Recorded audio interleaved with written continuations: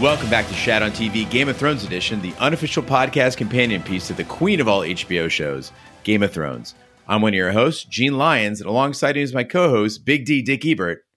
Good evening. And the King B. Hey, you want a whore? Go buy one.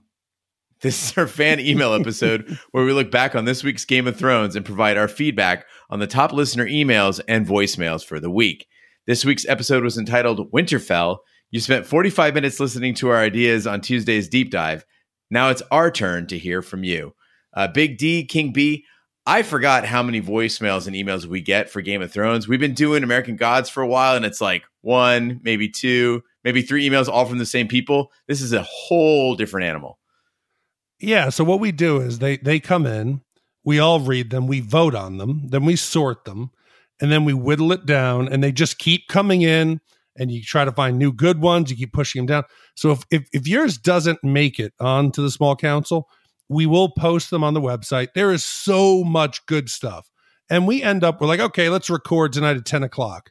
And we end up spending an hour debating over 2 and 3 emails that are very close, very thought out, very thought provoking. So please, if you don't get read, don't get discouraged. But I mean, we're getting 50, 60 emails and voicemails. So we only have room for the select few, but they're all great and they'll be on the website.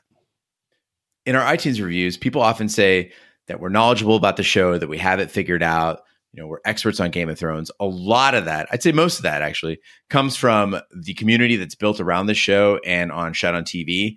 And so some of these ideas really get our minds going and it all kind of builds together. Big D today, we talked before recording and he's like, I got to figure it out. I know what's going on. And so much of the ideas are basically he took samples from 2, 3, 4 different writers and put them together. And so it's really great to kind of figure this out together, piece the show together, and also just hear what you feel about the show. Those are some of my favorite emails, is just people's experiences with Game of Thrones. So without further ado, Big D, take us to the small council. Shame. Shame. Shame. Our first email comes from listener Ken L. And Ken writes to us quite a bit. So it's fitting that we start out season 8 with him. He wrote some really powerful stuff this week. And again, just as a reminder, Ken writes very long emails, and that's perfectly okay. We love all that content. But for the sake of the podcast, we're going to cut it down to just a few minutes. And Ken starts out, Jon Snow and Dany will both die. Game of Thrones is known on the surface as a show with brutal, shocking deaths of its main characters. But if you look closer, this show is about legacy. It's about how death isn't the end, but rather how a life echoes for generations. It's a story that, in season 8, is still about Ned Stark. Look at the North. Ned, by all accounts, was a just, honorable, and kind lord. He raised his children with integrity. He did not play the Game of Thrones. He played the long game, but would never see it that way. His execution had obvious political consequences. It's not necessarily surprising that the North would unite around Robb, even if Ned was kind of a shit. But in season 6, the Boltons have all the power and the North has just lost a war. Ned has no known living true-born sons. Nonetheless, Jon and Davos are able to rally certain houses against impossible odds using, in no small part, Ned's legacy. The echo of Ned's life continued well past his death. It carried into Jon's leadership style and the loyalty House Stark evoked under Ned's and now Jon's rule. It's the reason why the North will be as ready as they can be against the army of the dead. Ned's death was shocking, but its greatest impact has been more subtle and spanned across the remainder of our story. The same can be said of Cat Stark to a lesser degree. Littlefinger and Brienne, about the two most different people in the universe, dedicate their lives to the memory of Cat Stark. Her life echoed well beyond her death, turning the man who pined after her into a monster and giving purpose to an honorable outcast. Cat Stark is just as responsible as Sansa for the outcome of the Battle of the Bastards. She's just as responsible as Theon for helping Sansa escape Ramsay. I could go on. Tywin Lannister, a man obsessed with legacy, is one of the great ironies of this story because that obsession led to neglected children who would come to hate and destroy that legacy. But I think we get the point. The deaths in this show are shocking, but often the best way to highlight a main character's true impact. So turn to Jon and Dany. This can't just be a story where the secret king, hidden as a bastard, rises to take the throne as a heroic king. It can't be a story where the princess on the run reunites her forces and finally fulfills her dream of coming home to her birthright. And it can't be a story where you have those two competing fantasy tropes And the ending is, hey, they both happened because Jon and Dany rule together. That's not Game of Thrones. That's not George R.R. Martin. And we know from interviews that the show will use Martin's self-described bittersweet ending. At the same time, it would be a great disservice to have Jon or Dany simply die for shock value. When the dust settles, once the wars are won, the surviving characters must build a new world. Dany wanted to smash the wheel and free all men and women. Jon was held back his whole life under a feudal system, but flourished with the free folk. It might be tempting for whomever is at the top once all is said and done to simply don the crown and take the throne. It might be impossible for competing factions to agree among their own competing ideals and plans for the future. But if the show genuinely wants Dany and Jon to have a real impact, they will die, and their friends and followers will continue their legacy as best they can by destroying the Iron Throne. And that comes from Ken L. Yeah, Ken, I really love this email. I think you've hit on something. It would make sense if Daenerys, who wants to make change, and we've seen she's a flawed leader. She doesn't make always the right decision, the smart decision. But in death, if she could bring upon Westeros a change in the structure, that there is no more Iron Throne, her legacy would forget all of her mistakes of the past, and she'd be remembered only for that one last grand gesture. I like that Ken highlights a mistake that I made about the show for 8 seasons, which is I always say to people, I really like the Ned Stark character. I wish he would have been around longer. I wish he would have had more of an impact on the show. And when you look at it from this perspective, he is the show still. He is in every episode, in every moment. And beyond that, Ken also introduced another idea that I didn't think about, which was we talk about who's going to sit on the throne, or maybe the Night King won't care about the throne. I don't think any of us has brought up the possibility that they just say, fuck the throne. We're done with this. Thanks, Ken, for your email. The next one comes up from Taryn Woods, and it's about the scene that a lot of us said we didn't like, the dragon riding scene, the Aladdin magic carpet ride between Jon Snow and Daenerys Targaryen. And Taryn writes, on your Instacast podcast episode, you thought the dragon riding scene was kind of ridiculous. I had the same feeling at first. However, after more observation, I believe this is panning out to be an extremely important scene. I believe with Jon being a Targaryen and riding the dragon, he has now earned an ally or a weapon to combat Daenerys.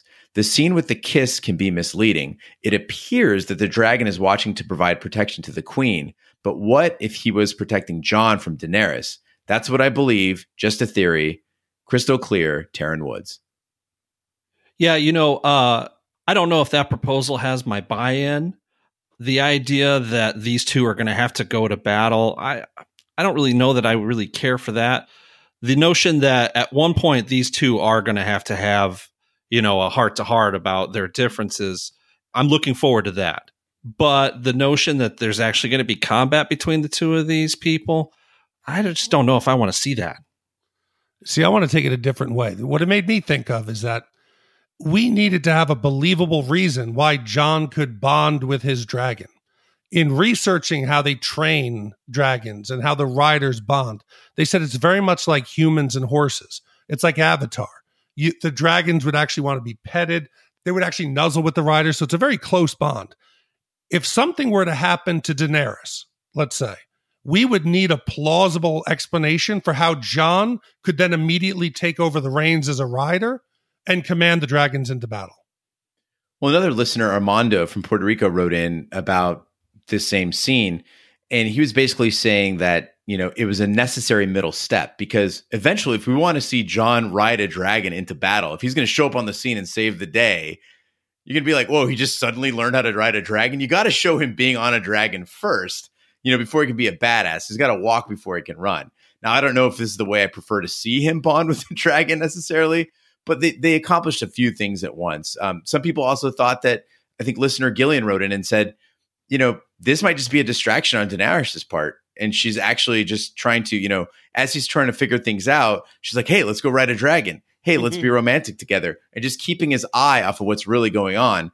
And it seems, really from the north side, Sansa seems to be the only one with her head on her shoulders. You're making a lot of sense. Thanks, Taryn and Armando, for your emails, and Gillian, too. Next up, we have Nicole, who writes in, hi, guys. Love your podcast. I was listening to the Winterfell episode, and I have an observation about the pregnancy situation. Do we think Cersei lost the baby she claimed to have had in the last season? As we saw in season 7, Cersei declines the wine that Tyrion offers her, and he infers from that and her touching her belly that she is pregnant. However, in season 8, episode 1, after Cersei and Euron do the dirty, she's drinking wine. Maybe nothing, but I thought it was worth a mention. Thanks, Nicole. See, she could have been playing both parts. With Tyrion there, she's not drinking the wine, making her story of being pregnant believable. With Euron there, she's known for being a wine connoisseur and drinking constantly. If she did not have a post-coital glass of wine, Euron might think something's up. The immediate moment after he leaves the room, she's not drinking anymore. So she could have been putting on a show for both. It's impossible to say whether the pregnancy is genuine from these two situations. Now, normally I'd be like, so what? It's a glass of wine. Who cares? But notice also in the trailer for the season, Cersei has no lines, I think, but she's got the glass of wine.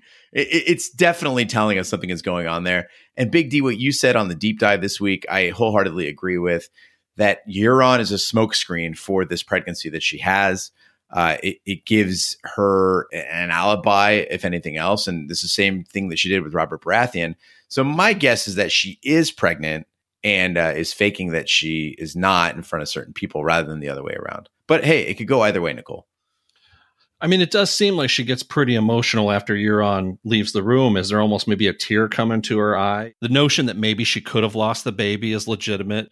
The notion that she's just had to sleep with this man when she was really in love with her brother and they were going to have another child. I mean, there's a lot weighing on this person. I think that maybe we're getting hung up on this glass of wine. The glass of wine is more of a smokescreen to the viewer than what may actually be happening in the show.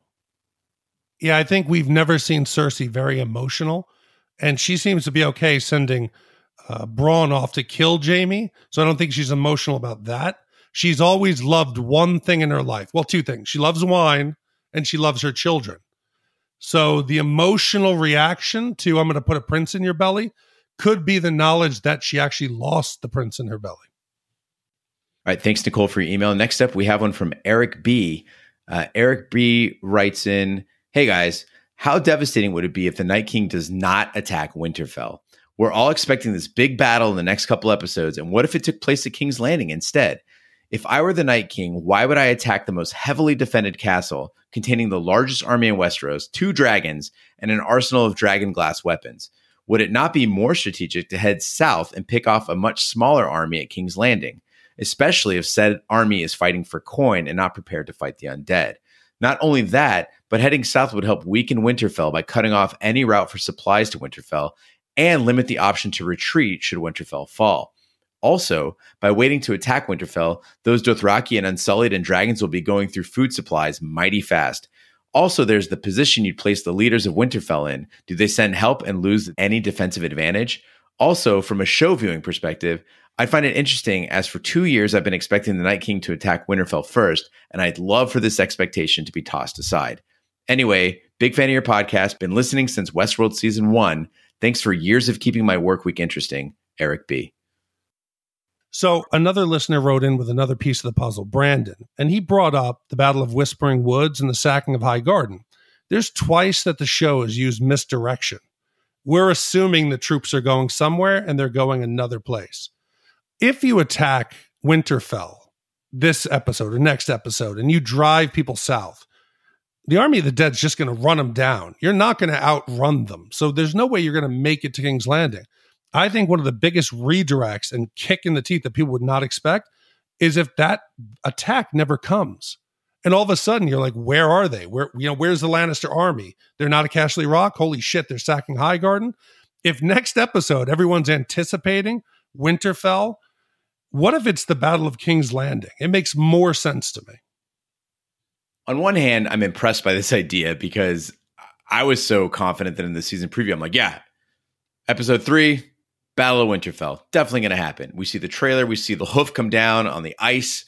Night King is there. Shit's going to go down. I get it. I would love to see that flipped around and King's Landing be attacked first. On the other hand, though, it's not like this is like 8 guys moving under cover of night toward King's Landing. This is a massive horde of giants, a dragon, thousands of whites. the Night King. It's not like they just, are going to scoot by. It's not like Winterfell doesn't have scouts out there. This seems highly unlikely to me. I mean, shit, you'd send one dragon up. You'd be like, hey, what do we see over there? Oh, it's the Night King and his entire army. I'm actually surprised that they don't have intelligence on where these guys are right now. Well, that's the thing we got to remember. The Night King, he has to have a similar ability to Bran because he was able to ambush Bran and actually marked him. And that's how they got, when he was with the Three-Eyed Raven, how they were actually able to break the spell and going after him. There's no reason to think that the Night King doesn't already know what Bran knows. And he knows Winterfell is, and you notice I said Winterfell, not Winterfell. Very nice. Thank you. That Winterfell is highly protected. And that there's only a skeleton crew of the Golden Company and King's Landing. Go there, kill all the civilians, double the size of your army in one shot. Then head north to the real battle at hand. They'd be great. Maybe they're actually just marching south to rescue White in a box. They think he's there. He's being held against his will. He needs their help. He's their buddy. Gotta go get him. Guys, if I'm going to put myself in a zombie warlord's shoes, Okay. I know that my soldiers, they don't need to eat. They don't need to drink. They really don't even need weapons. Really, the only thing that I ever care about is growing my numbers. I don't really care about cutting somebody off or starving them out. I'm going to go to the next closest spot and I'm going to kill a couple people because my numbers just double. I don't think this guy needs to be tactical and he doesn't need to outthink his enemies because, I mean, he's got the greatest advantage in just walking around and getting a couple lazy kills. The guy, even when he's losing, he's winning. So I don't really think that he needs to go and get tactical, and I don't believe that it would be. I think this is sort of a zombie horde that, granted, has some steerage to it, but I don't think that there's some high-thinking tactical mindset behind it all. Well, when you're facing a defended position with two dragons, he saw what those dragons did on those strafing runs to the dead. The dead are very flammable. So you want as many of them as possible. Yeah, but you just go get more dead. They're right there on the other side of that wall. You get a couple dudes in there and they start making more dead people. Those dead people make dead people. Those dead people make dead people. You're good to go. Dragons, I don't even care about dragons. And ultimately, if the White Walkers are looking to end all life, I'm not worried about dragons because dragons ultimately are going to start killing more people anyway. All right. And that's King B with his apocalyptic preview. Thanks, Brandon, for your email. Next up, we've got Ken. Ken writes in, just something ridiculous that I can't seem to shake off entirely is the idea that Sansa and Arya will come to rely on Bran too much. Bran is essentially acting as sort of government surveillance system. While this led to the well-deserved execution of Lord Baelish, I wonder what other outcomes might not be as good. Bran has already shown that although he may be able to see everything, he may not have the full context, such as when he knew about Jon Snow's parentage, but did not know the annulment of Rhaegar's prior marriage. I worry that Sansa's and Arya's reliance on Bran will cause them to miss things, such as Jaime's overall redemption arc, and focus only on what Bran chooses to recall. And that comes from listener Ken. I think a bigger problem than Sansa and Arya putting too much faith in what he's seeing and says is himself. He's too overconfident. Just like he was overconfident when the Three-Eyed Raven said, don't go back too much. You can lose yourself. And when the Three-Eyed Raven falls asleep, he's actually marked. I think his overconfidence will be his downfall. And that if the living is putting their ultimate faith in what he's saying, at this point, we don't even know that he's what percent human. Why are you always assuming he has the human's best interests at heart? Yeah, the notion that I get from Bran, they're not going to be using him as some sort of secret Google background check on everybody. He's disconnecting from his family. He's disconnecting from everybody. He's getting less human as time comes. I think the big mistake is maybe they rely on him and he just doesn't think to warn people because he just assumes that this is just how things are going to work anyway. He would be interrupting fate. All right. Thanks so much, Ken, for your email. Next up, we've got Mike L. in Wantagh, New York. Did I pronounce that right, Big D? He did, Wantagh.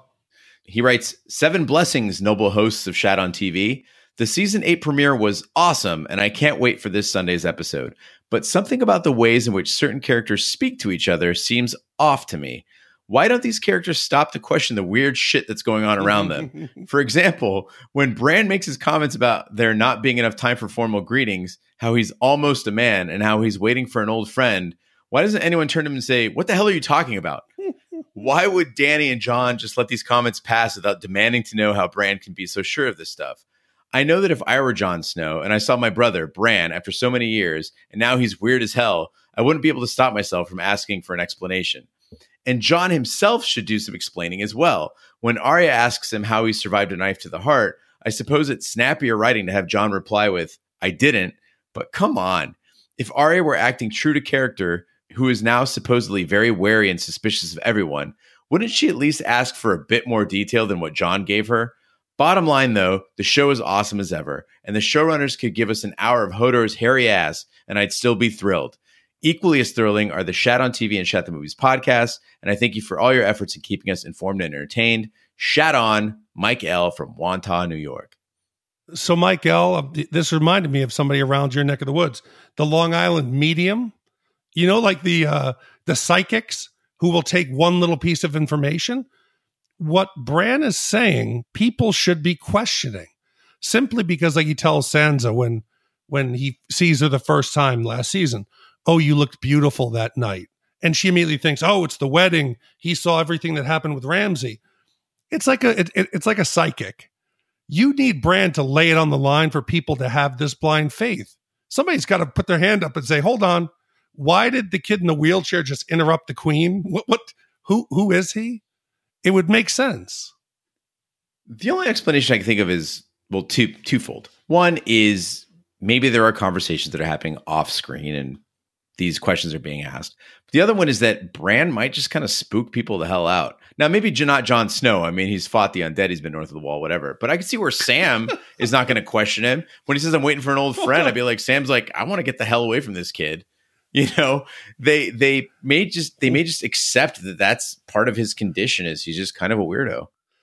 Could it be that they just think he was the kid who fell out the window? So everybody's like, "Hey, he's a bit soft in the head." Yep, hold on, it's Bran. He fell out the window. He was in a coma for a while. Just let him ramble. Let him ramble. Yeah, that's Ned's kid. He fell on his head. We're we just keep him fed. We leave him in the courtyard. But you know, he's always been kind of a weirdo. He used to have dreams that he was inside an animal. I think maybe they've just always known he was kind of different, and they just accept it as how it is.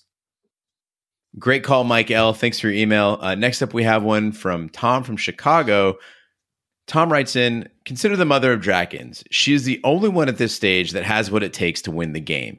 She reminds me of Queen Elizabeth of England type character. She is charming but ruthless and has the drive to get what she wants. In my view, none of the other contenders for the throne can match her in ambition.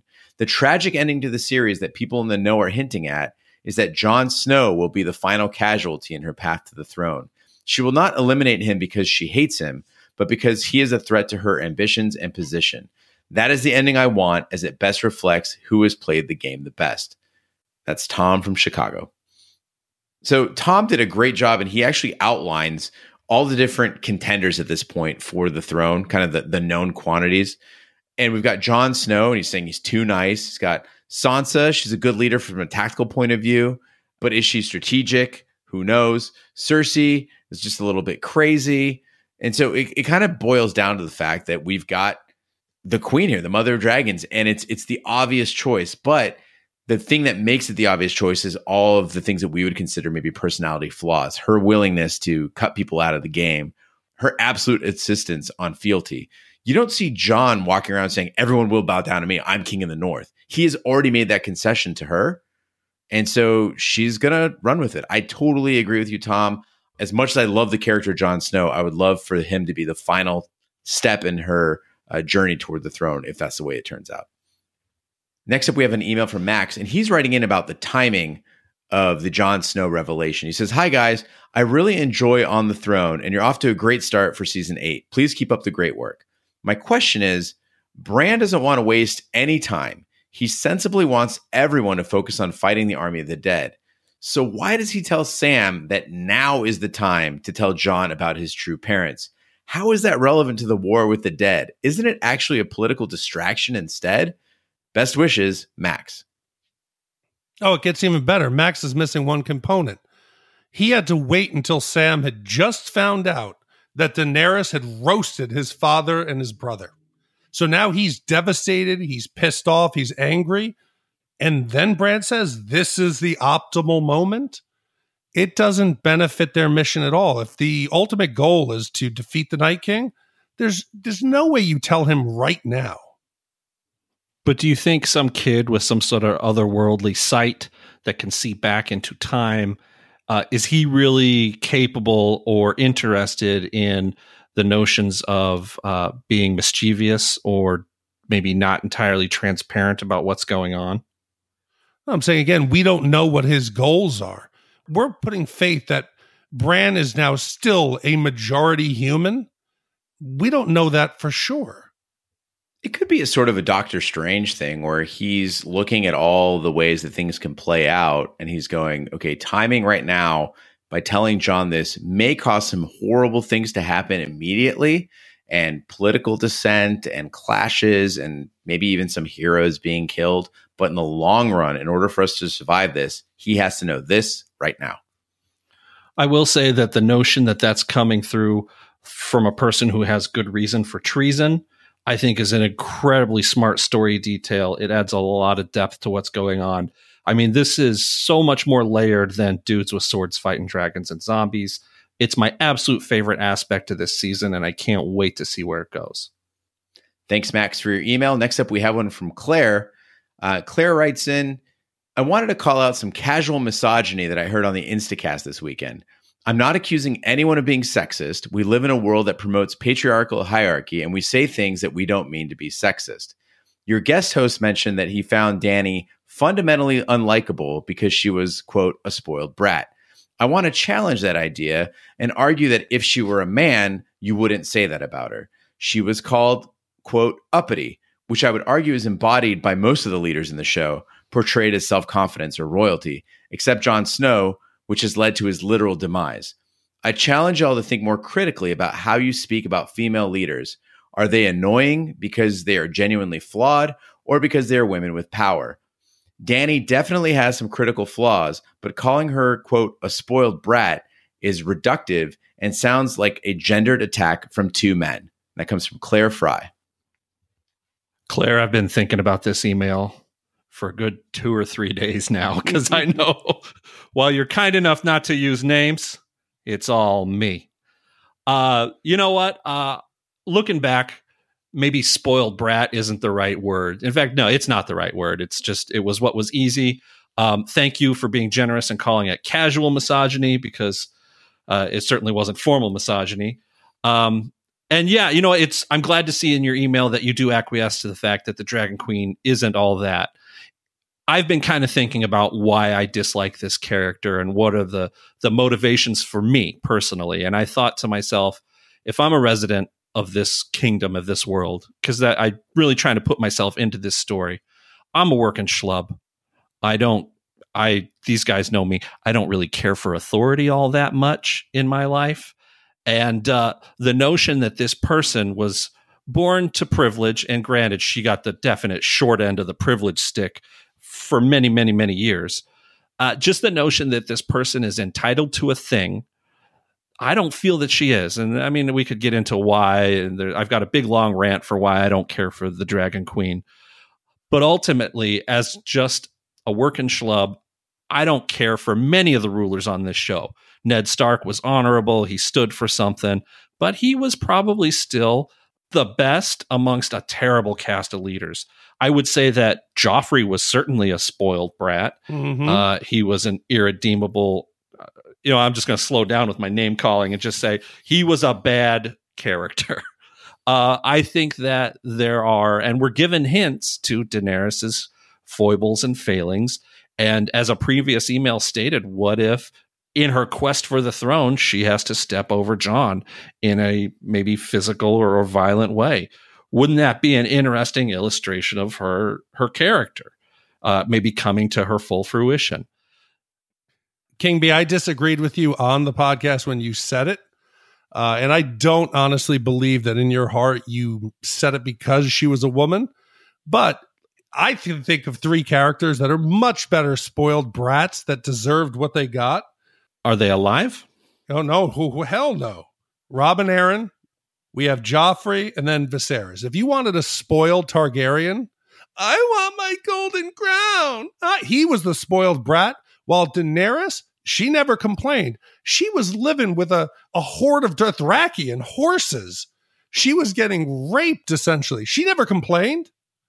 Bathing in boiling hot water, Yes. surviving fire, having dragons, Yes. leading people based on a comet and finding a city, removing slavery from an entire civilization, surviving assassination attempt after assassination attempt, not taking the easy way out 1,000 times as many people try to make you a queen of their smaller kingdom because you know that your rightful place is on that throne. And the only stories you've been told about your family, about your father specifically, are from your brother, who made it sound like the Targaryens are the greatest ever.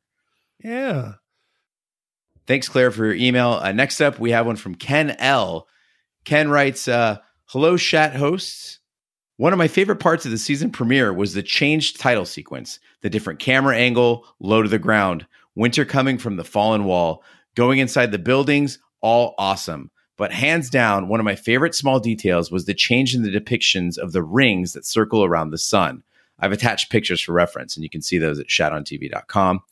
Those rings for the past 7 seasons have shown 3 different tapestries. The first is the Doom of Valyria. You can see a volcano erupting and a dragon crying out in pain. This was the fiery apocalypse that destroyed the Valyrian Empire and all dragon lords except the Targaryens, who left the Empire for Westeros years prior to the Doom. The second ring shows Robert's rebellion, with a stag, a lion, and a direwolf attacking a dragon.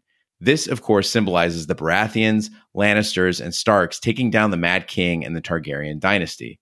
The third ring shows a crowned stag standing proud as lion, wolf, falcon, kraken, bear, and others bow before it. Robert is king. This episode had 3 very different tapestries. The first appears to be the Night King and Viserion destroying the wall. The dragon looks skeletal. There are lines of men just standing under it, and the winds are swirling around it. The second ring is a tableau of the downfall of houses Stark and Tully. In the dead center, you see a direwolf hanging from a noose with arrows sticking out of him in the archway between 2 towers. This clearly represents the Red Wedding and Robb's death at the Twins. On the far left, you see a lion eating a fish from the stream. Lannister has effectively destroyed House Tully, with its lord and keep taken by Jaime. On the far right, you see a man holding up the head of a direwolf with a dagger in his hand. We're dealing with sigils here, and while beheaded wolf clearly evokes Ned Stark, the man with the knife is clearly a flayed man. This represents House Bolton and Ramsay's murder of Rickon. Remember, they beheaded Shaggy Dog. Finally, the third ring shows 4 dragons, 1 big, 3 small, as a comet streaks through the sky. The simplest interpretation is that this shows the rise of Dany and her 3 dragons. The comet was from season 2 and was interpreted from some to mean the rise of dragons, others to mean the coming of Azor Ahai, or the prince that was promised. And that comes from Ken L. So I know you hate when I do this, Gene, but I'm just going to state some facts and come up with a possible hypothesis or ask why. The odd thing, as we're progressing north to south, the 3 different events are shown in reverse chronological order. You have the fall of the wall, the Red Wedding, and then the birth of the dragon. They should be reversed. Are they trying to imply that there could be some time travel component? You know, much like we saw Bran using the green sight to go back to the Tower of Joy. Is there something else that's going on that required them flipping the sequence? I mean, I don't want to read too far into it. You know, I hate to speculate on this sort of thing, but for me, it was just more a celebration of the attention to detail in these opening sequences. And I really did, Ken focuses on the tapestries part.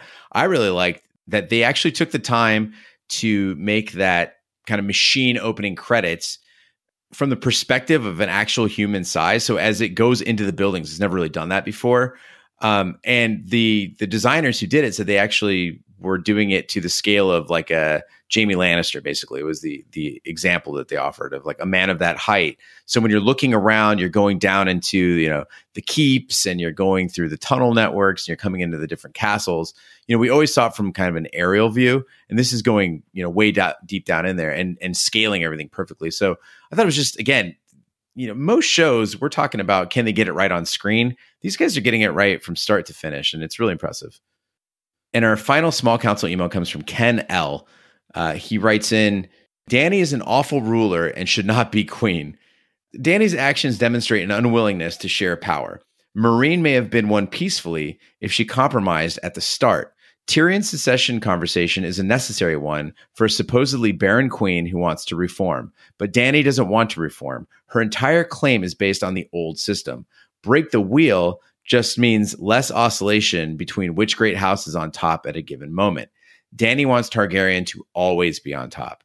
Keep in mind, other players in the Game of Thrones, say Cersei, want the same, but only Dany and her followers falsely preach a message of change. These actions demonstrate an unwillingness or inability to plan. She burns food in winter. She brings armies into holdfasts without considering the resource strain. She is indifferent to the dangers her dragons pose. When she is impatient, she abandons planning in war for impulsive attacks. These actions show an unwillingness to learn from her own family's history. Aegon the Conqueror is a masterclass in how to take over a kingdom, and Dany took no notes.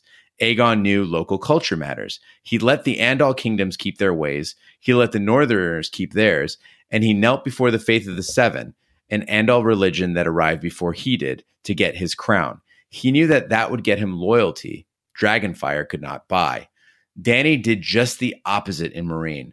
Aegon's conquest of the Vale is instructive for how to take down Cersei. Aegon's sister wife flew to the Eyrie with her dragon and landed on the balcony, demanding the king of the Vale bend the knee. The kingdom was won without bloodshed.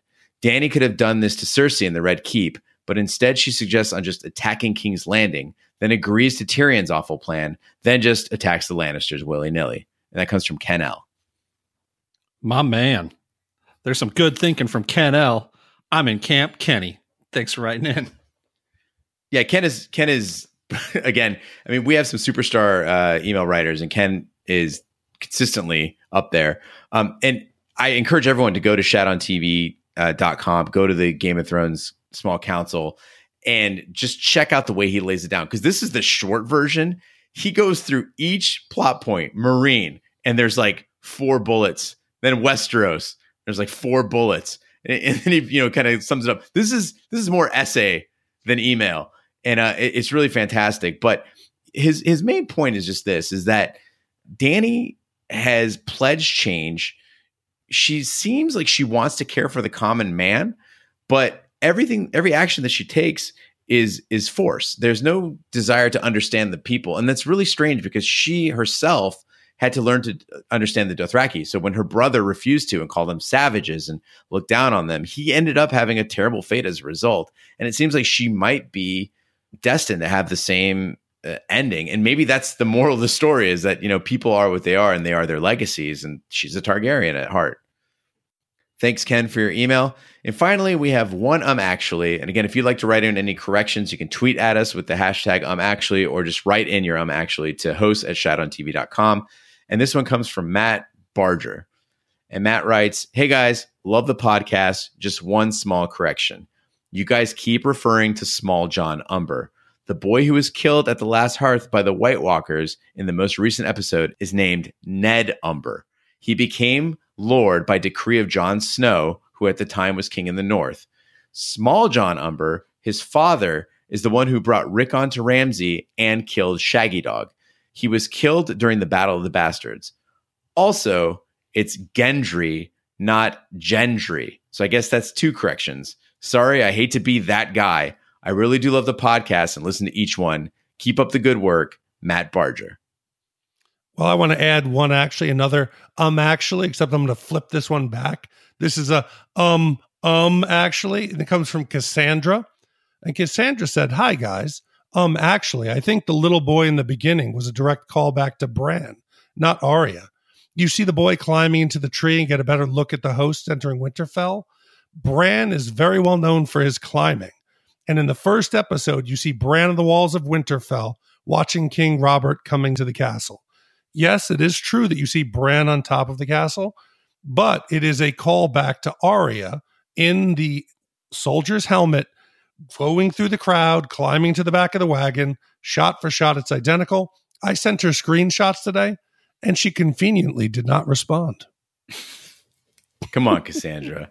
As for Matt, Matt, you're absolutely right. I first realized my mistake when my friend and listener Tyler at Tyler Maloney wrote in to me and said in a private message, it said, "Nobody caught this yet," and I was like, "Oh shit!" And then immediately, it was like the entire internet had conspired, started getting bombarded with this Ned Umber, Small John Umber. Here's my point: Umbers, figure out how to name stuff. Small John was pretty big. Ned's really small. I mean, come on, it makes sense.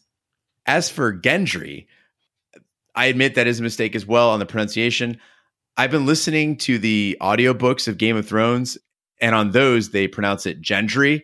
And there's also all sorts of discrepancies there. Brienne of Tarth is Brienne, which is really hard to say. We also got some people writing in about the way I pronounce Varys, because it's Varys in the show. But again, I get mixed up a lot because of the audiobooks. I'm used to hearing it so many times repeated that I can't get it out of my head. I know, Big D, you were a Gendry guy last season, but you cleaned up your act. Do they say Winterfeld in the audiobooks? No, they did not. I need say an Winterfell. excuse. They don't? Fuck. No, but but to remedy the situation, I have added a pronunciation table to our on-screen notes as we record, and is the official pronunciation table from HBO. So now we will never make a mistake, except for Brienne of Tarth is not on there. Thanks, Matt, for listening and writing in. Big D, do we have any voicemails this week? Yes, we do. We have a few voicemails, so keep them coming. The first one is from Ashley Schlafly. Hi, y'all. This is Ashley Schlafly. I just wanted to call in really quickly. I didn't want to send some giant email yet because I have a lot of thoughts, but it's only the first episode. So before we start theorizing, I want to kind of digest. But I did want to comment on something that King B talks about in the Instacast that he's gotten a little bit of pushback on Twitter about, and that is the fact that he called Daenerys spoiled. I think that what you're seeing here is a big divide between show watchers and book readers. So on the show, the way that they portrayed Daenerys, she very much comes across as spoiled. She is privileged very much in the same way that many of our characters, like the Stark siblings or the Lannisters, are privileged because of their names, their titles, and their money. But Daenerys in the books, they haven't done a very good job of translating her, perhaps more than any character, from the books to the show, in my opinion.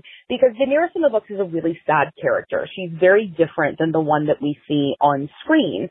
You know, she's only 13 in the first book of A Song in Ice and Fire, the book Game of Thrones. She's only 13 years old, and by A Dance with Dragons, she's only reached the age of about 15. And so she's a child, and we have to remember that Daenerys has never really known a home. She has a very tragic upbringing, and there's this entire story plot line that's kind of weaved throughout all of A Song of Ice and Fire that talks about this home with the red door, which is the only home that Dany ever really knew, which was at Sir Willem's home prior to her being taken and basically sold to Khal Drogo. And throughout, she's constantly reflecting. She daydreams about being with Dario in a home with a red door. She daydreams about the actual home with the red door. She sees it in the House of the Undying, and it's this anchor for her for what she wants. And I think that we have to remember that Daenerys' character, the way that it's written, she's a child who is marching this path toward trying to defend a home that she's never known, the Iron Throne and King's Landing, without really truly having a beginning, without truly having a moment that starts her on that journey. So she's complex, she's complicated, she is privileged, but she's not spoiled in the way that it's portrayed in the show. And I don't think it's necessarily Emilia Clarke's performance. I think it's more the writing, because they took the time to develop the motivations of Jon Snow and Arya and all the other complex characters, but they really haven't with Dany. She's the mother of dragons. She's badass, but she comes across as wooden and kind of one-dimensional in the show. So I think King V's assessment of her in the show is spot on, but the books are very different, and it's a shame that we didn't get to see that. Anyway, loved the first episode. The dragon scene was absolute shit, but other than that, it was great. And thanks so much for all you guys do. Looking forward to marching through Westeros one more time with you guys. Looking forward to the deep dive and small council, and we'll talk to y'all soon. Bye. Great to hear from you, Ashley. Everyone, that's Ashley Schlafly from the Dana Buckler Show and a great friend of the pod. I'm glad you brought that up because as King B and I debated for like an hour over this point last night, the thing I kept bringing up was the books. And he had a great point that the books are not the show. You shouldn't have to depend on the books to understand a character, and you can only assess a show based on what you're seeing on screen. I find it hard, as I said with the audiobook thing, I find it hard sometimes to sort through what I've seen on screen and what I've read. And I think it's a testament to what a great job they do on the show. But she is a very, very different character in the books. And even her relationship with Khal Drogo is so vastly different in the books. And when I saw it, it made me feel that the show did a great disservice to that dynamic. So really, Daenerys, once you've seen what she's been through and the way she reacted to really horrible situations, I would say that she has earned a lot. And beyond that, she has done more to change this world in her short life than most other characters, if not all the other characters. Yeah, I do want to say a big thanks to Ashley. She contributes emails and notes on every show, I think, that comes through this network. She's been really supportive and gives a lot of great feedback and a lot of great talking points. And she's really good to me. I really do appreciate it. Me and Gene had a huge debate. He actually spit at me in his own home. He was so fired up about it. But I've never been a book reader. I mean, in life, I have read a book. But as far as the show is concerned, I've never read the books. I'm not going to go and pick up the books. I'm viewing this whole show, because this is a podcast about the show, on the merits of how this story is presented to me. So thanks a lot for sticking up for me. I really appreciate it. And I'm going to put you to work more in the future doing more of the same. Thanks, Ashley, for your voicemail. Do you have any more? Yep. Next one comes from Jesse in Seattle. Hi, this is for Game of Thrones, and this is Jesse from Seattle. I wanted to discuss the idea that Cersei's pregnant, and I don't think she actually is, and here's why. First off, we understand that we're not seeing the show in real time. This is actually the same argument I use when people talk about, all the jet packing that happened in previous seasons. We're not seeing the everyday life of these characters. We don't see the weeks and months of hard marching and travel. We don't see the small council meetings. Not every single one of them. We don't see all the day-to-day drudgery. What we get, between the episodes and even sometimes in the same episode are highlights of important events that tell the story. So with that in mind, a little bit of timeline, as I recall, and I'm sure somebody will correct me if I'm wrong, the last time that Jaime and Cersei had sex was just after Tommen took his header out of the Red Keep. Jaime, in his storyline, then marched all the way to Highgarden. He sacked it.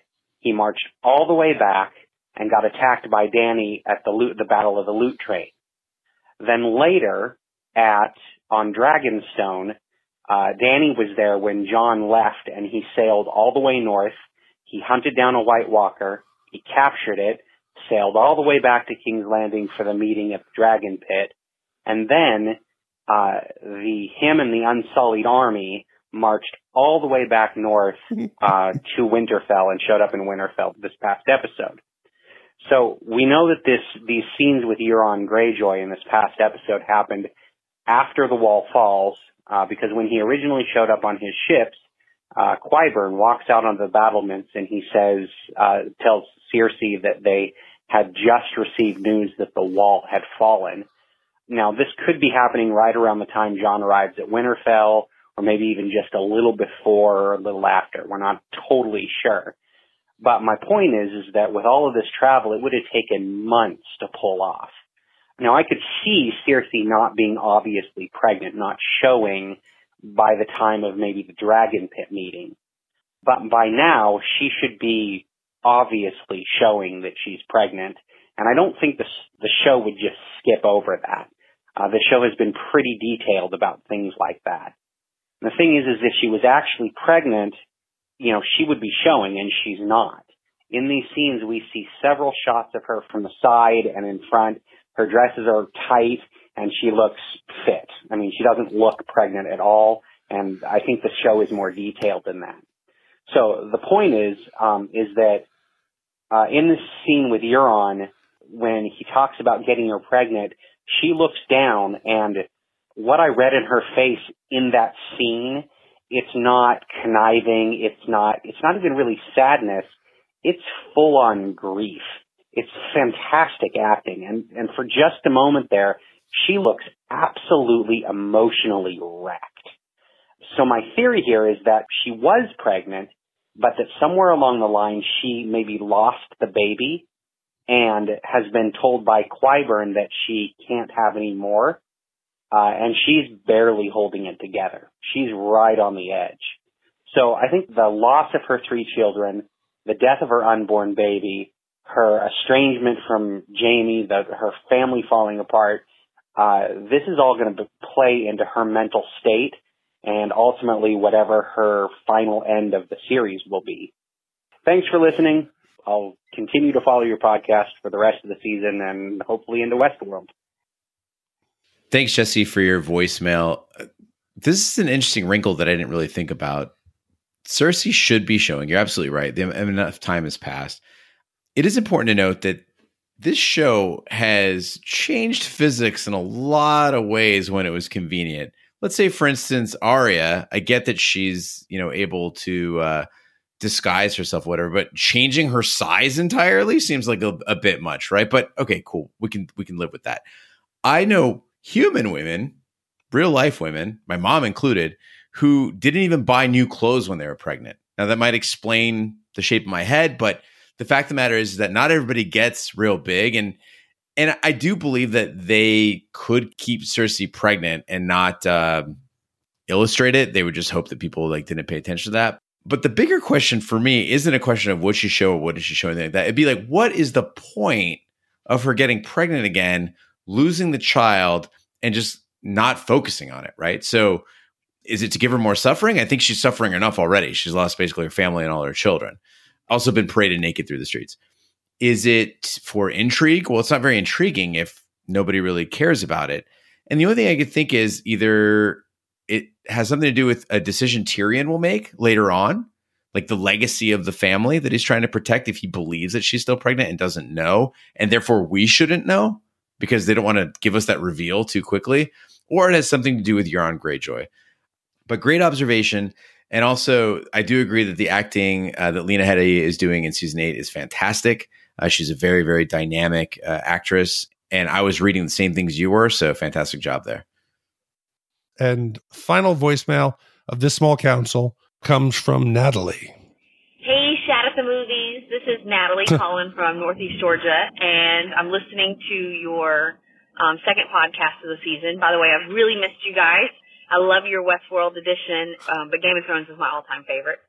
So I'm listening, and you guys are talking about the Battle of Winterfell, and something you haven't mentioned is I really think there's going to have to be a Battle of the Dragons. I think Daenerys is going to have to sick her 2 dragons on her 1 ice dragon, and I think we're going to have to see that. And maybe her dragons will use their fire to scorch him out, since we're assuming that he can also be killed by fire and or dragonglass. So I'm really looking forward to Dragon Bowl, almost as much as I'm looking forward to Clegane Bowl. But thank you guys so much for your podcast. You make my week of driving around so much more fun. And I'm so excited for episode 2, where I think a ton of people are going to die. Natalie just said the 2 most Georgia phrases I think I've ever heard in my life. One was sick her dragons, and 2 was scorch them out. These need to be catchphrases to the rest of the season. Sick those dragons, scorch them out. I like that you first called Shout the Movies. I was like, maybe we got the wrong message here. No one ever calls in about Shout the Movies. But Big D, when you went through your whole battle plan for the Battle of Winterfell, you left out 2 key factors. One was sicking dragons, and the other one was scorching them out. If you just do those 2 things, you got to win, guaranteed. When in doubt, scorch them out. That's right. In my head, I'm picturing Top Gun, and Maverick is chasing Viper. They go below the hard deck, and then they buzz the tower. They could do that. And they better throw, some Kenny Loggins in there. Well, that'd be great. What if they settle the battle for the kingdoms over a rockin' game of volleyball? Yeah, get some jorts. I'd like it. Playing with them boys. Yep, playing with them boys. Thanks, Jesse, for your voicemail. And thanks everyone who wrote in and called in and everyone who's listening right now. That concludes this week's episode of Shat on TV, Game of Thrones. Be sure to follow us on social media and share with a friend. We're on Twitter, Snapchat, and Instagram at Shat on TV. Facebook, search for Shat on TV Podcast. The website is shatontv.com. You can send us an email for the confessional at hosts@shatontv.com or call in your voicemail at 914-719-SHAT. If you'd like to contribute to the podcast, you can help us out through PayPal, Venmo, or Amazon. Just go to shatontv.com/PayPal/Venmo/Amazon or go to shatontv.com/survey to take a survey and help us find sponsors that you'll want to hear from. As a reminder, we're everywhere fine podcasts can be found, including iTunes, Google Play, Stitcher, Pandora, Spotify, and YouTube. Be sure to subscribe. And if you stop by iTunes, please leave a review. That really helps the podcast grow. And I want to say a big thank you to everyone who's listening. And I assume if you've gotten this far into the podcast, that you listen to us regularly. When we started this podcast, our hopes were very small. If we had a small, loyal audience, we built a cool network of like-minded people who had fun, enjoying TV and movie together. Never, ever, ever in any of our wildest dreams did we think what would happen this week. So first, I went to look at the charts and I was like, whoa, okay, that's pretty good. We're number 6 in the United States for all TV and movie podcasts. That's amazing. That's beyond my dream. So we posted a thank you on Twitter. Then somebody from the UK said, hey, you guys are number 2 in the UK. We found out we were number 3 in Australia. And then I went later on that day and looked at the overall charts of podcasts. There's over 560,000 active podcasts on iTunes. And this humble podcast of a handful of friends was number 31. We were ahead of How Stuff Works and Ellen. How this happened, I don't know. So thank you to everyone who listens. Thank you to everyone who shares. Thank you for every review. We appreciate it. You've exceeded our wildest dreams. We do this as a labor of love. We don't make any money off of it. We barely keep the lights on as it is. But just knowing that people are out there listening, liking it, taking the time to write these great emails and voicemails, it means the world to us. So from the bottom of my heart, thank you very much. That is amazing, Big D, and thanks to everyone for listening. On behalf of my co-hosts, Big D, Dick Ebert, and the King Bee, I'm Gene Lyons. Be sure to join us Sunday for our Game of Thrones Season 8, Episode 2 Instacast. As always, thanks for listening, and we'll see you soon.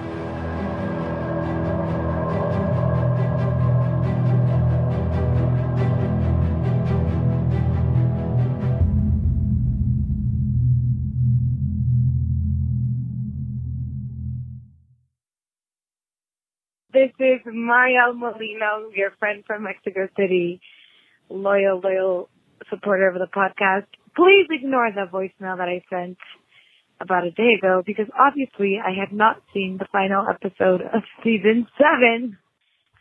So, please just listen to me in the future, but disregard this horrible mistake of mine. Can't wait for the season, you guys. Take care. Bye. God, she needs to call back more. Don't you agree? You should just put that at the end after the end music. Just the last call in the end. Sorry, I didn't watch the last episode of last season. Exactly. That was a great call. Oh, that was great. She's great. She got to call back again. Fantastic. That and the butt dial that we got. What was that in? Mom, we're out of peanut butter. Shut up. Memories.